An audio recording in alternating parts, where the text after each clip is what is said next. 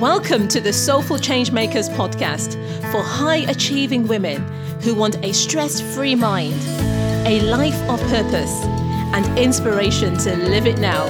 I'm your host, Beverly Anderson.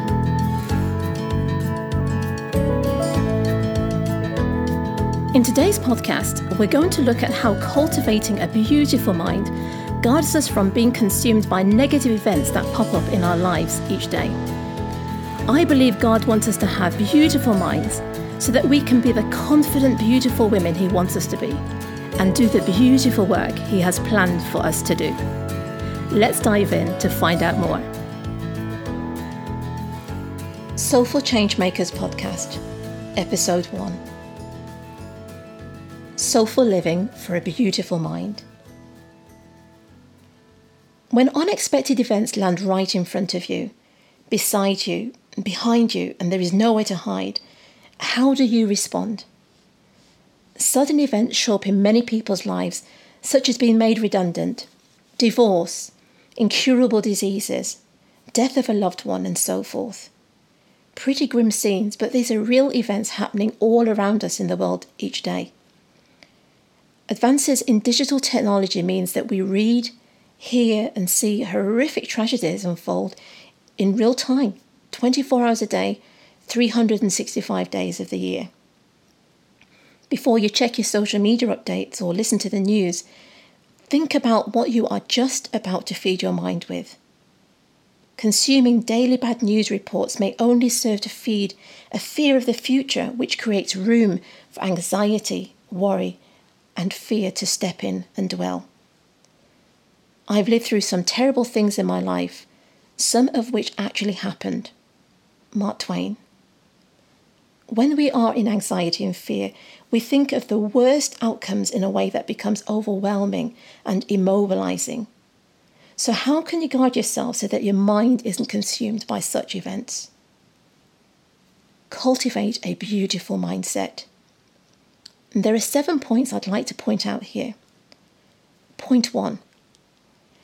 Think on what is true, not what could have happened or what might happen.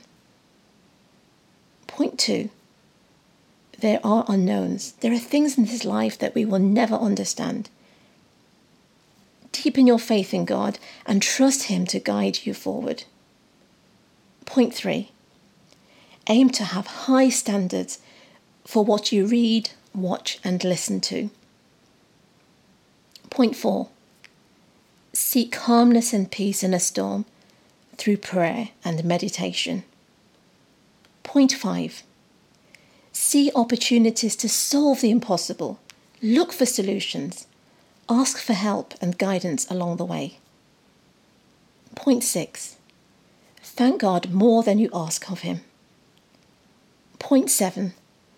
God is full of grace. Embrace it.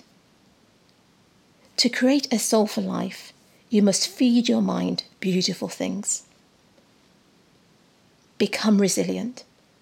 One of the most beautiful things about living a soulful life is that it has no sell-by date. You can be mindful 24/7 about what you choose to focus on and build your resilience to help you weather life storms. It's not what happens to us, but our response to what happens to us that hurts us. Stephen Covey. So if you're thinking about quitting the course, why not choose to stick around to experience the many benefits? You see, when you choose to live a soulful life, you will develop a beautiful mind.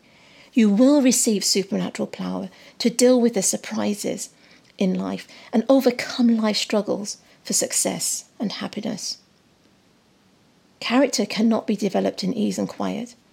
Only through experience of trial and suffering can the soul be strengthened, vision cleared, ambition inspired, and success achieved. Helen Keller. Helen Keller was physically blind. However, she saw that a suffering soul can, in their current condition, be inspired to successfully rise above their suffering. I believe God wants you to have a beautiful mind, one that is filled with peace and calmness, even amongst life's stormy events. Summary.